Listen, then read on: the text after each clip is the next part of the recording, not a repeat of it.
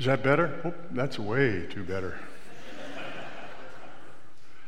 So my name is Jim Ward, and you may have seen me sitting in a pew there fairly regularly for the last several months. I'm very grateful to be asked to share the word with you today, and I want to start by pointing out where we are. And I don't mean this particular space physically or architecturally. I mean a time architecture. That is to say, we are in deep Lent. Now, I don't know what Lent is like in your life. And most of us have sort of let Lent go one way or another.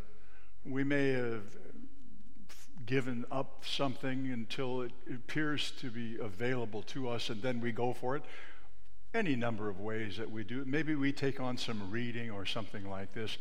But for us, Lent often is something we do or choose to do or choose not to do. But the truth is that Lent is really something that happens to you.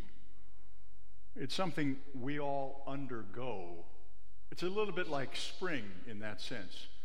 And we notice it occasionally.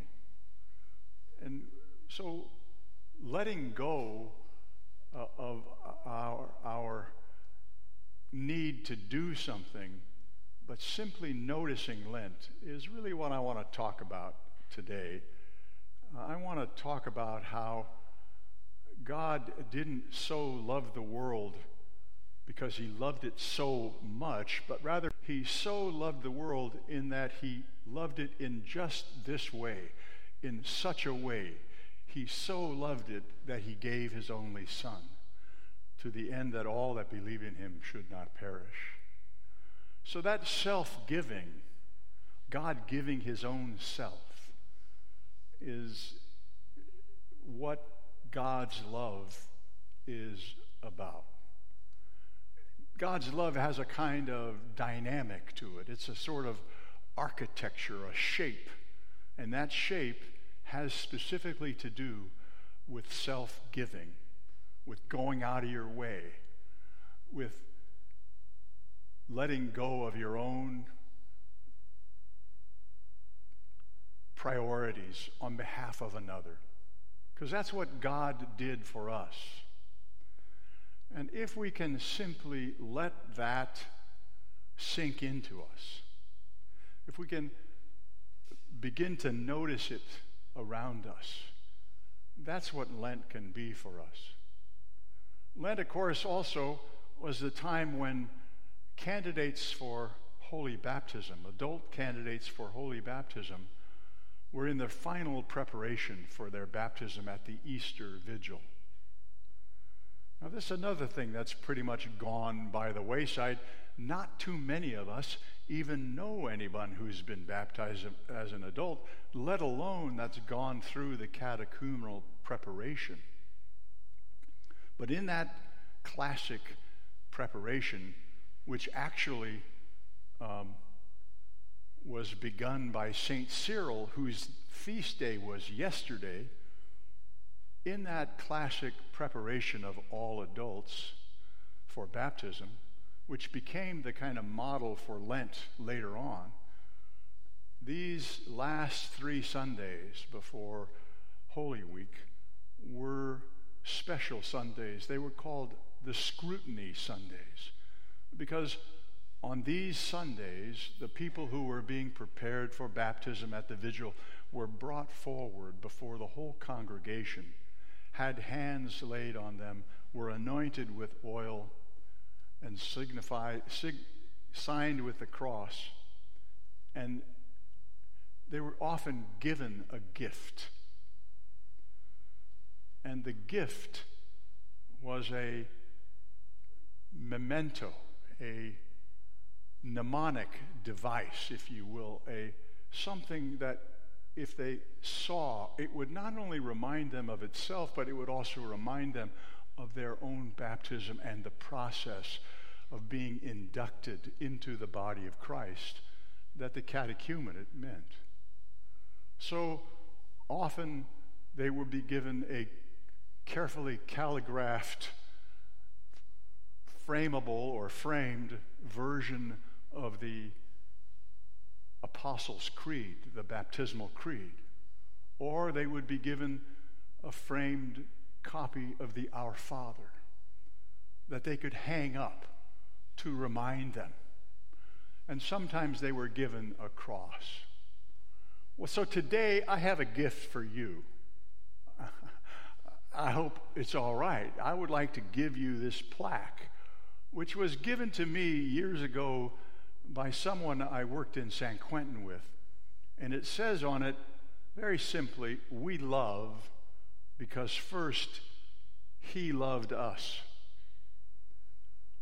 We could say, we love because she first loved us. God loved us, and that gives us the capacity to love. Love is not something, you may know, that comes naturally. There's a certain kind of love, filial love, erotic love, that does come naturally, but the kind of love that's God's love for us is something we have to be moved to be involved in by God herself. And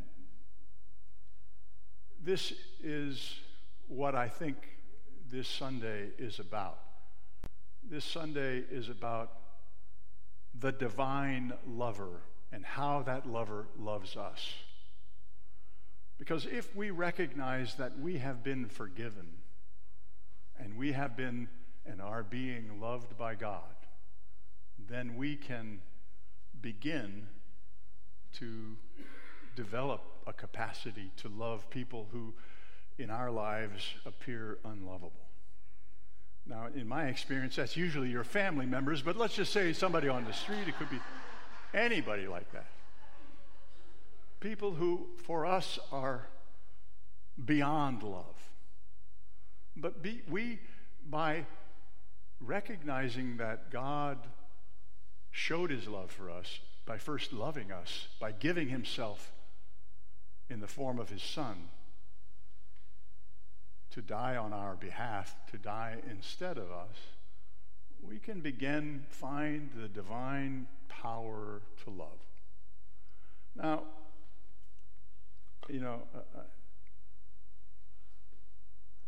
one way I think that we can understand what this love is really all about is by sitting quietly and imagining ourselves or experiencing ourselves in the regard of God. I mean, that's really what prayer is. Prayer is coming into the presence of God and recognizing that God is gazing on us, looking on us with love, not with judgment or anger or disappointment, but with love. So God is patient. God is kind. God is not envious or boastful or arrogant or rude. What I'm suggesting is that this passage is not just for reading at weddings, where it seems to mean the husband ought to be this way toward the wife or the wife ought to be this way toward the husband, but really it's about how God is loving us. And the way I conclude a wedding homily is always to say, because it's only if you know yourself to be loved that you can find the strength to give and receive love to one another. And all of us who've been married know that there's a lot of truth in that. It's only when we recognize that God loves us, that God has given himself on our behalf for our interests, that we can set those interests aside on behalf of another. So sitting in, wondering what it's like, God does not rejoice at wrongdoing, ours or anybody else's toward us. God simply rejoices in the truth.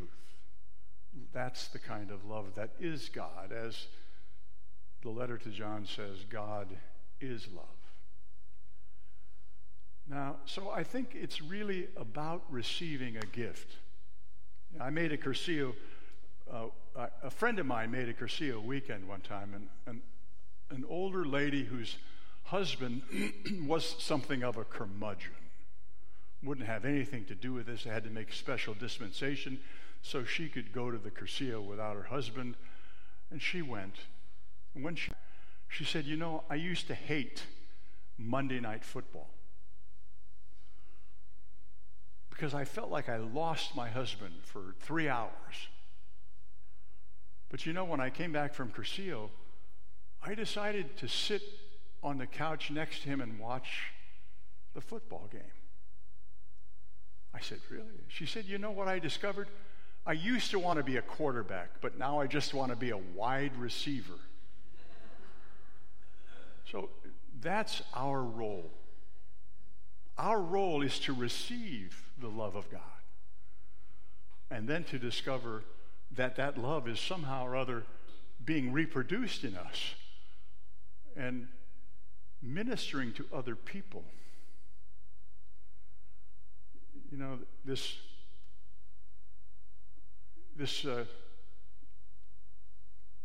The new commandment, Jesus said, "A new commandment I give to you, love one another as I have loved you," in John's Gospel. Well, you might ask yourself, a new commandment? What do we need a new commandment for? We already have 365. What need is there for a new commandment? Because we have this idea that we have to come up with that strength on our own dime.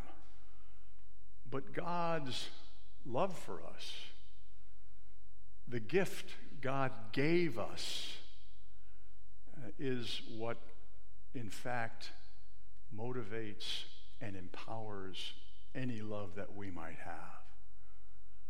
So when you feel yourself strained and want to love somebody who doesn't seem to be that kind of person, just sit with it for a bit.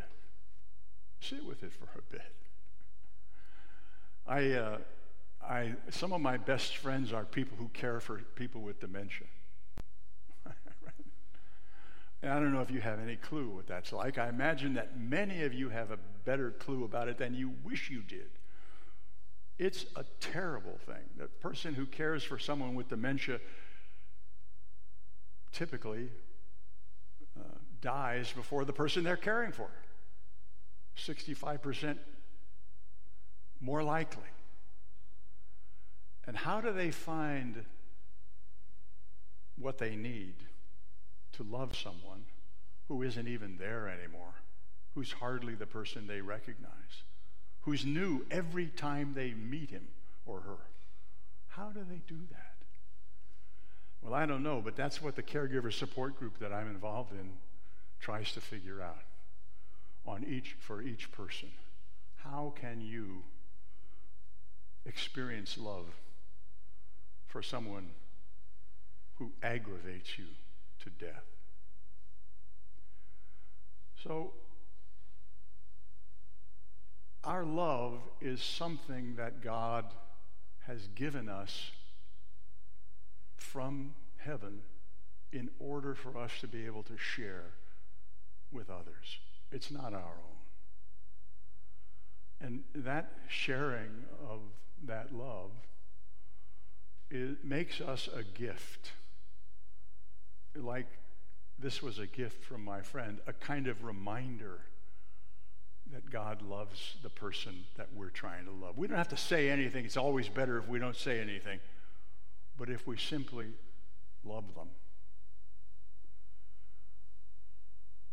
And being a reminder of that gift is really precisely what we do every Sunday when we come here and receive the bread and wine at the Eucharist. It's God we receive. It's the love of God that we consume. It's the love of God that we take with us when we leave and that stays with us on our journey wherever we go. So God loved the world in such a way that he gave us that whoever meets us might know the love of God.